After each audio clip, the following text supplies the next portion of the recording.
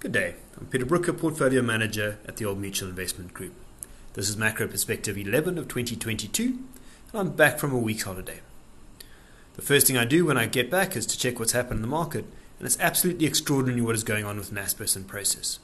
In the last week, Prosus is down 19%, bringing the year-to-date fall to nearly 50%. This has a massive impact on the JSE, as the two shares combined are the largest contribution to our market. When we look at the drivers of this, some of the decline is driven by the tech sell-off, with an expectation of higher US rates this week, and the Nasdaq is down 20% year-to-date, and the World Growth Index is down a similar amount. Some of the decline is driven by the fall in food delivery companies as the world reopens from COVID lockdowns, but also these companies have been unable to make profits in what has been a fantastic operating environment. Prosus' listed horse in this race, Delivery Hero, is down 62% year-to-date. Some of the decline is due to the Russian conflict, with Prosus writing down 12 billion of Russian assets in their balance sheet. Their listed investment, Vcomta, is down 93% year-to-date and is untradeable at that level. Obviously, a big driver of the decline is the fall in Tencent, which has been hurt by continued Chinese regulation, which was the big driver of last year's underperformance, with this week seeing some further regulation targeting video streaming. Further bad news out of China was the Wall Street Journal reporting a record fine coming for Tencent for their payment business. This is definitely possible, as it would bring WePay in line with Alipay, whose fine last year has held Alibaba back.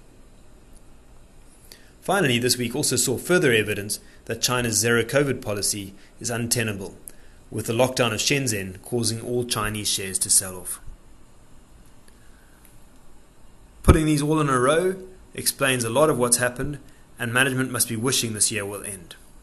While this is all bad news for the JSE, there is a silver lining for the active fund management industry. When a dominant share outperforms, it is typically much harder for active managers to outperform, as they often cap exposure to large shares on risk grounds. And also, to be fair, there tends to be a bias towards cheaper shares and smaller size. A good indicator of how big this difference is if we just take two JSE indices, the All-Share Index, which has a full weight in Naspers and Prosus, and the Capped SWIX Index, which caps the weight.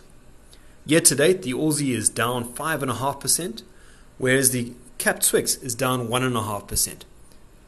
A 4% difference just from the choice of benchmark. As a result, we expect a big dispersion in performance across managers driven by their allocation to Naspers and Prosus. Our Investors Fund entered this year with 5.9% invested in the fund into Naspers Prosus compared to 14% in the SWIX Index, and we are underweight across our entire fund range. This should hold us in good stead in terms of an alpha or performance relative to benchmark basis, but now the big question is when to buy. Generally, experience has taught us that when a share has negative theme, we have to wait for a very cheap price before piling in. But these price falls really are extraordinary and are causing us to sharpen our pencils. I hope you enjoyed this perspective. Until next week.